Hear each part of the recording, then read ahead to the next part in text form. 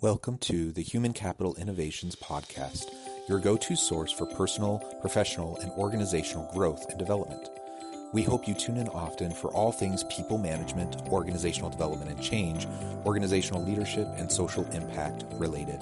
Maximize your personal and organizational potential with Human Capital Innovations Podcast.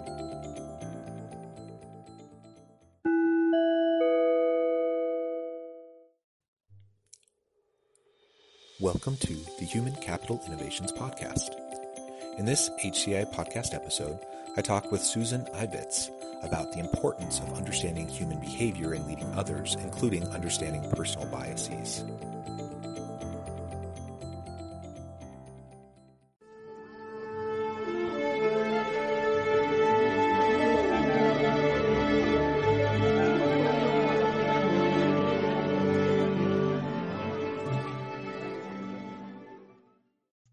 Hello, Susan Ibitz. Welcome to the Human Capital Innovations Podcast. Hi, Jonathan. How are you doing? Great. It is so wonderful to have you with me today. I'm excited to talk to you about some really interesting topics and to tap into your expertise and share that with my listeners. To start things off today, I just want to share a brief bio of Susan and then give you a chance to provide any additional introduction that you want, and then we'll just launch into a discussion. Susan has 28 years of experience applying behavior to sales, communication, negotiation, and everyday life. She delivers training and consults on human behavior, microexpression, body language, deception detection, statement analysis, face reading, personality types in English, Spanish, and Portuguese. And she is a self-proclaimed human behavior hacker.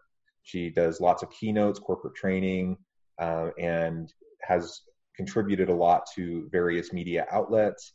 It's a real pleasure to have you on the podcast. Welcome. I'm never going to get tired to say when people describe what I do, it's like, wow, that person sounds so cool. I think as a human being, we tend to not, at least certain personalities, like keep going. Like, oh my God, I have our column and try global 2 times a week. Like, oh, now what are we going to put on the column? Well, wait a minute, we need to celebrate. No, we need to work and keep going. So I always have fun when people describe what I do. Great. And really, so my first main question for you, as a self-proclaimed human behavior hacker, how would you define that? What does that mean to you when you're trying to help other people understand how you can help them? Everybody in the company have funny names. All are based on geeky science. Like I'm a huge fan of Star Treks and Star Wars and geeky, like real geeky, to the point that my assistant is human behavior Jedi. He get offended because I think I call him short, but actually he's a good mind. I think that when you need to define yourself, you cannot look yourself in the mirror. So something that I do really often, at least 6 times every 6 months, is I talk to my customers, my friends, and people who just know me and know me since a long time ago, and says, I do 3 questions. If you need to describe me or tell other people what I do, what you would say. If you need to sell me to somebody else, what you would say. And if you tell me as a client one pain that I have fixed for you and your company, what it is. And that's how you define, how you know if you change or no. And I have a couple of friends who keep saying, oh, you're hacking minds.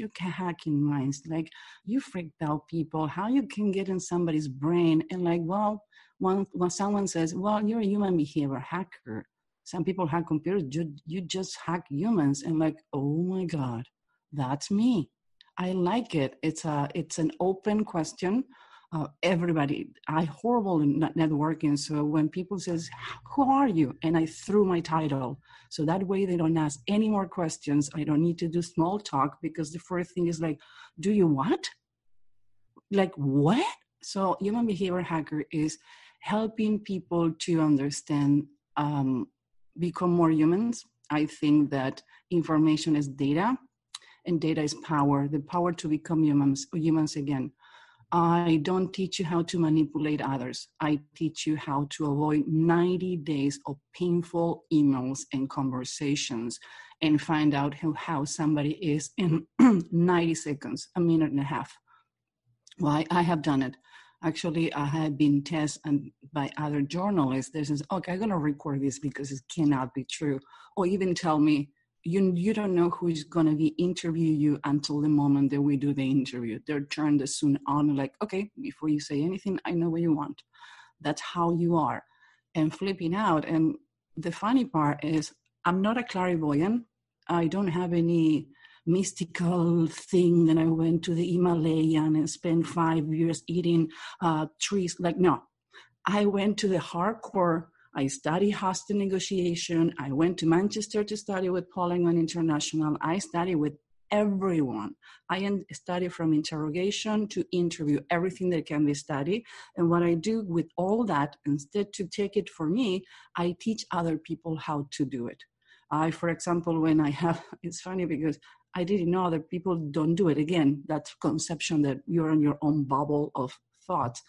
When I do a sales training, the first 2 hours of curricula, I put people to watch videos of interrogations of policemen and interrogators, make people confess about any high crime, even killing someone.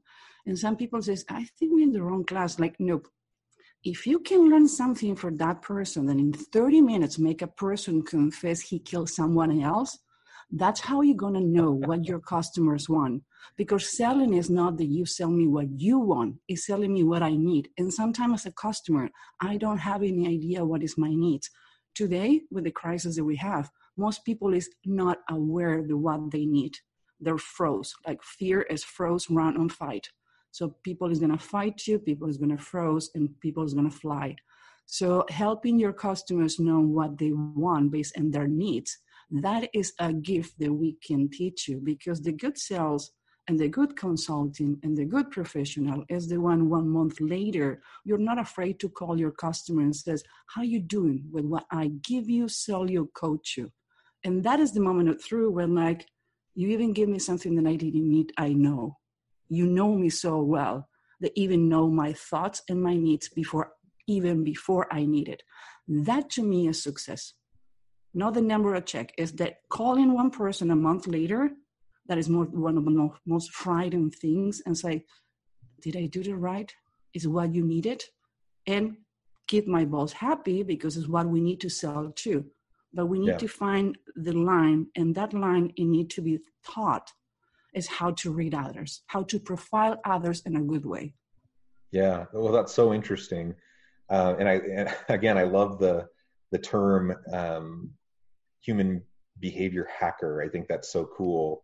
And you dispelled, what maybe some people might have as initial fears around that, in terms of manipulation techniques, in terms of, things like racial profiling, some of those negative elements that we don't want to promote. But what you're talking about really is reading body language, facial expressions, intonation, really understanding interpersonal interactions in a way that you can leverage to help people, right? Is that accurate? One of the things that I did about face reading, it has nothing to do with culture, race, or age. You can have twins, and we have studied twins. I study with the best on face reading, and I start doing my own research. One of the reasons the company says through research and teaching. What happened in a controlled environment at a university, and you're a professor, and I don't want to sound offensive, it's great because it's a controlled environment. What happened when you put it in real life? And the thoughts on need in real life, you need to test it on research to go back. So it's a circle, never stop. So beside the studies, I did my own studies.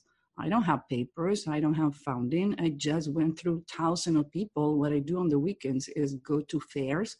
I put a little box and says free face reading. And like, why free? Because I'm going to learn from your face. And I start looking for twins on between 50s and 60s years old. And I found out that even though they're identical twins, they have lines on their face and features on their face that has changed in the last 20, 30 years, and they're based in what happened with their life. The cohort study, it started in 1921, and there were 292 people followed for 83 years. So different researchers were taking the project. And after 83 years, they determined the mouth, eyes, ears, and nose. It's telling the story how your life went, how happy and unhappy, and how much comfort and money and luxury you had or not. So that's when like, oh my God, that's how accurate this is. And again, I always says, it's not 83 months, 83 days, 83 years.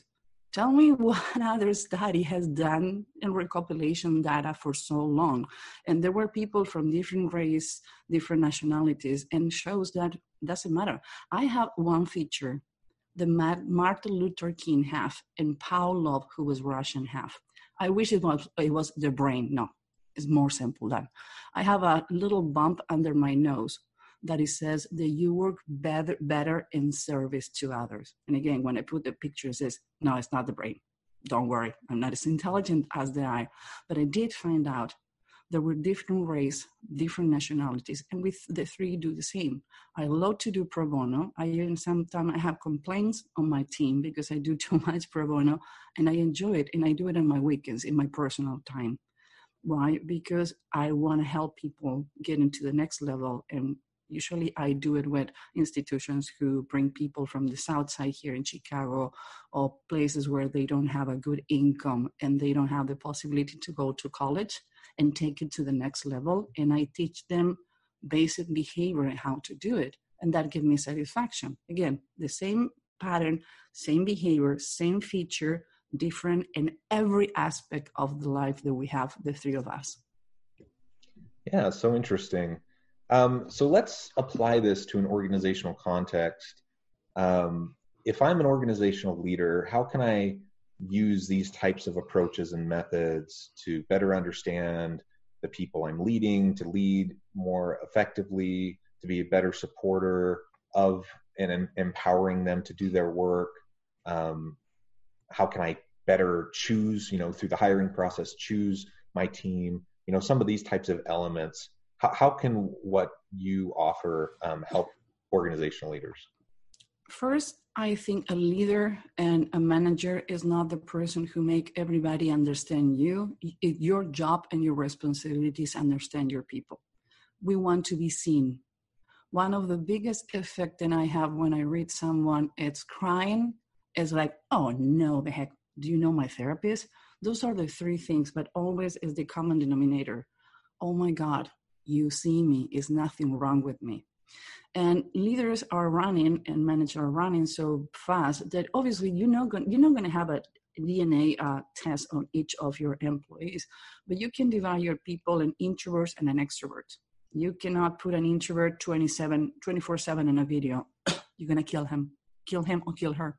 So you need to know that about your team. You need to know how much exposure that person have, because you can be burning the best fuel of that person because you put it on the same box. An extrovert is going to be out all day, no problem. Another thing is you need to know if your team is visual, is auditory, or kinesthetic. If they're visual, they're going to be the people who can visualize and give you a good presentation. They're the goods who pair with clients who are asking for certain products and certain things. The auditory people is the one who's going to be listening and paying attention all the time. So if there's suddenly you have an introvert who is a listener in a meeting, they're not going to talk. They're going to be holding the head down because their weight on the words are important. So you cannot point that person and say, you know what, you didn't participate in the meeting. Like, yeah. And they can recite all the meeting word by word. But because you didn't know that, another thing, you need to send your agenda on time before a meeting, knowing the time and the topics when you want to work, in this case specifically in a team. Why? Because the introverts, they need to be ready. And the extroverts need to tone down. So as a leader, what I do, and when I have a meeting, we are 19, and I always make fun. Some of them are really cocky male, like they want to talk all the time. So I mute everyone, and they need to raise their hands to talk. So I allow everybody to have their own pace. You can know how people process information. Is people-oriented, facts and data, or they're doing research. I'm doing research all the time. My right hand has facts and data. So he is the person who take my obsessive compulsive research disorder, then I need to know everything. I said, Susan, is done. It's an article who have 300 pages. It's a simple 30-minute presentation. We don't need to know if Napoleon had that problem. Stop it. And it's good because he stopped me from procrastination, from overanalyzing, and procrastination by perfection. He punched me and pushed me to go. Funny part, he's in another continent. We never met face to face, but we had 8 meetings face to face in Zoom before they both agree this is going to be a good relationship for both. He did a huge change on career. And I says, I don't want expecting to you to be for 6 months because I have news for you. After working with us, you're ruined because you're not going to be able to work with anybody else because the level of reading and analyzing is different. That's happened with him. He's been with me 6 months, is ruined already. So as a leader, 3 things that you need to know: how to read your team, how to assign the task. And it's proven that in all the depressions and crises on the story of our United States, depression on the 19th, 9/11, 2008, is the companies who grow. They start, for example, most people doesn't know that Uber, Instagram, and Slack started in 2008, worst of the depression. So the companies who grow, they start, and they become stronger, are the ones who stop being pity, stop being crying, let people vent, but look for the next one. Okay, great. We have this. What is going to happen in a week? We don't know. Okay, let's put scenarios and be ready. Support your people and like, okay, I get it that you have a horrible time, but you have a job too. Let's concentrate on what you're going to do next. And Simon Sinek said really good in a podcast that I listened, as one of his employees asked, "Are you going to have a job after this?" And he says, it's not dependent on me. It's depending on how fast you can adapt. And it's true. We become animals of adapting to a reality who didn't give us few weeks to prepare. Some people left the office on Monday, 5 p.m. and like, oops, I forgot to water my plant. Don't worry, tomorrow morning I come and I'm going to do it. And next morning, hey, your laptop is going to be delivered to your house. You're not coming to the office. And the truth is 75% of the people are going to stay working at home because companies, for example, they found out how much money they saving having people working from home. They're more productive, less sick days. Even though in this craziness you have your kids running around, you see your partner 24/7, but most people is moving to the suburbs. They live in the shoebox they live in and having a bigger house, and house selling has been crazy because people is buying houses in the middle of the crisis. Why? Because you need to understand that every crisis have a plateau for growing. Doesn't matter what it is. Adaptation is the one who made us that the cavern man or woman who didn't talk and used sound, and they were catching dinosaurs for eating, to the great meeting with you that you are in another part of the United States and we can have a Zoom. That's called adaptation. And as a leader, that's what you need to show.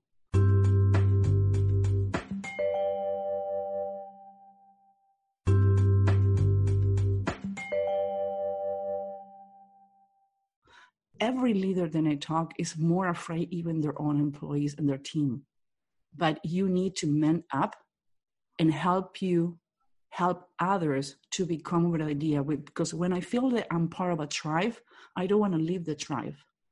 So how you treat me, how we work in this moment is going to be the fundamental foundation for tomorrow as a leader and as a company.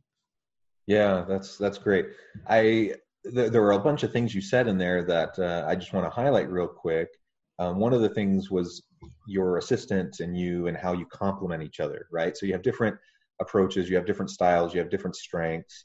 So there's things like personality differences, there's things like Strengths Finder, all these different ways that we can help understand the differences between individuals and how they work together as a team, introverts versus extroverts, and so on. All of these are are informative to the human condition and understanding human behavior and how we can more effectively interact. And so as a leader, one of the first things I need to do is know my people. I can't know perhaps everything about them. What leaders are busy, right? They're juggling a lot of different things, and they're trying to keep things moving forward operationally, and so forth. But they need to know their people. They need to at least have a baseline understanding. And it also isn't rocket science, and it doesn't need to be this tricky type of behavioral analysis to at least know the baseline of how you can better help your people. You just identified several elements that are fairly straightforward that everyone can ascertain pretty quickly without any real special training. And so, I'm sorry to interrupt, but whose fault is that? People who does what I do, who coach others, because in order to sell it and sell it more expensive and make me indispensable, I'm making you look like this is weird magic. That's what I'm saying. I didn't was in the Tibet for 80 years eating plants. No, I went to study. I put myself to study. So it's easy. You can do simple things, but the fault is the other people make it look so complicated that instead to selling a service, making people afraid to have one. And like you said, I think that's things. Right. I think that's right. And a lot of it just comes down to self-awareness, self-reflection, being in the moment, being present, listening, paying attention. These are just basic things that everyone can and should do. We need to check our biases. So many decision makers, particularly leaders, they get into the positions of power that they're in because they've experienced success in the past. They have expertise. They're probably, assertive, and they're probably good with people. And so over time, they kind of climb the ladder and they move up, and they find themselves in these new situations where they have the opportunity to make decisions. And what ends up happening, and we know that so many of these executive and leadership types of decisions in organizations are failures. And so often it's because of implicit biases that they're not even aware of, but are informing their decision-making process. And so just simply having enough intellectual humility to take a step back and to realize that I have my own biases, you have your own biases, we all do. And so because of that self-awareness, I'm going to look for evidence to support what with the decisions I'm making, rather than just going with my gut or just going with, a person walks into an interview and, within 10 seconds, I make a determination about whether this person's a good fit for the job or not. Those types of determinations are ridiculous. And in fact, there's actually some research that shows that many leaders, it's not the old kind of rule was the 10-second rule. They would say an interviewee comes in within 10 seconds, the leader will make a decision. But now more recent research with eye tracking and EEGs and some of those types of elements, they find that it's actually like less than a second, a fraction of a second, that people take a look and they make their initial snap judgment based on, all their personal biases. And then that ends up unduly influencing the decision. And that's not effective decision making. That's not effective leadership. And so we just need to make sure that we're paying attention, that we're open to new information, new data, that we check our biases, that we listen and to the needs of the people we lead. Three things that I want to point in what you says is completely right. Sometimes they promote somebody because is doing a great job, but 60% of the managers that I interview, they don't have any idea how to do the job because nobody explained them. Oh, you're a very great salesperson. You're a manager. With what? I only know how to manage myself. Second of all, I do have a strong opinion about this, and it's my personal opinion about how much you can influence your first impressions. I can be wearing the same perfume of your grandmother, and your grandmother used to slap you. So it doesn't matter how good I am. I smell like her, your brain is going to go ballistic on the memory. Or maybe I have the smile of the first girlfriend who broke your heart or make you the happiest person in the world. So what happened with biases is we can do as much as we can to make a good first impression, but at the end of the end doesn't depend on you. So as a leader, you need to understand where are your bias, where are they coming from? And even though I don't like maybe the person, that person is right for the place that I need to put it. Maybe the things that I don't like about you are the things that the position are required. Right. I have worked with people. I work for a political consultant for almost 20 years. And I always work with people that I didn't like. And I remember the person who was representing me says, "You're nuts." Like, no, if I like him, I'm biased because I'm going to approve everything that he or she does. But if I don't like the person, now I'm the majority of the population. And the first thing that I said to the person, I don't like you. I don't like you. I wouldn't vote for you. I don't know what the heck are you doing where you are. But the good news is I'm half of the population. So I can think like them, I can feel like them, and I know how to talk to them. That's what made me good in my job. I hate you. Almost that. And most people look at me like, "I'm sorry, you take your meds today?" Like, yeah, don't worry. My mom get me tested. I'm normal. Yeah. I'm just saying you and teaching you things that nobody else is going to tell you. And at the end of the campaign or the work is like, you know what? You was right. It's not about to be right. It's I need the against bias about you so I can see you and see who you are. But in the other hand, I need to control myself is because I don't like this person doesn't mean that everything that person does is wrong.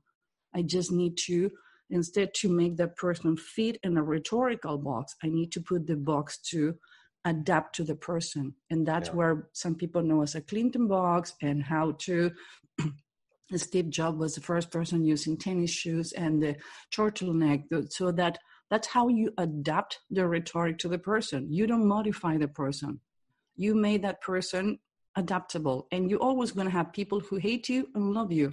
And I said in a couple of interviews, and people says, you're extremist. Like, I don't have grades. Some people need to understand in life, you're not going to have great space. Other people can, should, and want. But other ones, you're going to have people who put you on a pedestal because what you do and people who's going to deteriorate in you because it says you're racist. I'm not. Actually, I'm taking that out of the table. But if you don't understand, if it takes me 3 emails and 5 meetings to make you to understand what I'm going to take your people, how high and different an advantage you have teaching your people behavior, we are not a match. We need to fire each other. It's not only you want to fire me as an employee or so you're consulting, I need to fire you as a customer. Why? Because it's not going to work. Your resistance is going to kill your team. And your resistance is not productive for me. So if you're not in this level to understand how science, behavior, is way at some time more important than the degree that you have, is not going to work. So you can have a PhD, you can have a master, but some people has a street smart, and you need to put both. And a perfect cake, you need all the ingredients. I need people with PhD to help me to understand and read the papers and the studies they spend so much time doing. And I need somebody who has been on the street for 20 years to tell me how with the jacks they put it together and help people who doesn't have neither of those advantage to become better. So you need anything on the society. Nothing is worse or bad or better or whatever you want to put it.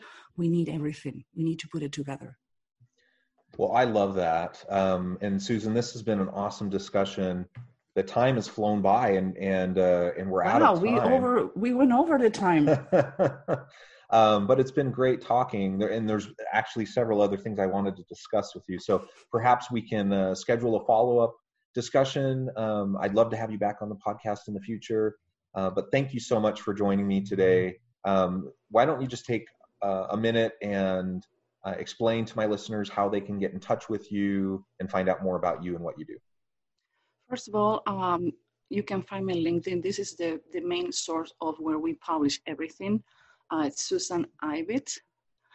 with a C as in zebra at the end. You can Google me. And if it's not, I would say go to humanbehaviorlab.com. That is our consulting company. And we have a second company where we're teaching people human behavior. It's the only e-learning platform teaching human behavior. And it's not because what happened now, we start working on this platform 6 months ago, but it's Human Behavior Hacker School. It's the only platform, for example, teaching face reading. Nobody else is teaching face reading online. So we like to do things outside the box because we find out that we have a tribe. I love my tribe. I'm nobody without you guys. Okay, well, wonderful. Thank you again so much. I encourage my listeners to go and reach out to you. And Susan, I hope we can talk again soon, and I hope you have a great week. You too, Jonathan. Thank you very much. Bye-bye.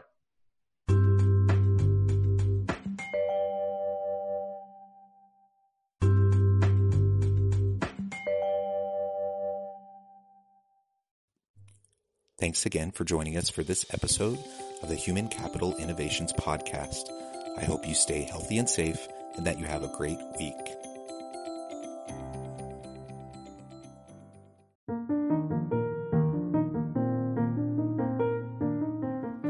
Check out our new weekly LinkedIn newsletter, Alchemizing Human Capital, exploring industry trends via original research and interviews with executives and thought leaders from across the globe. We look forward to having you join us.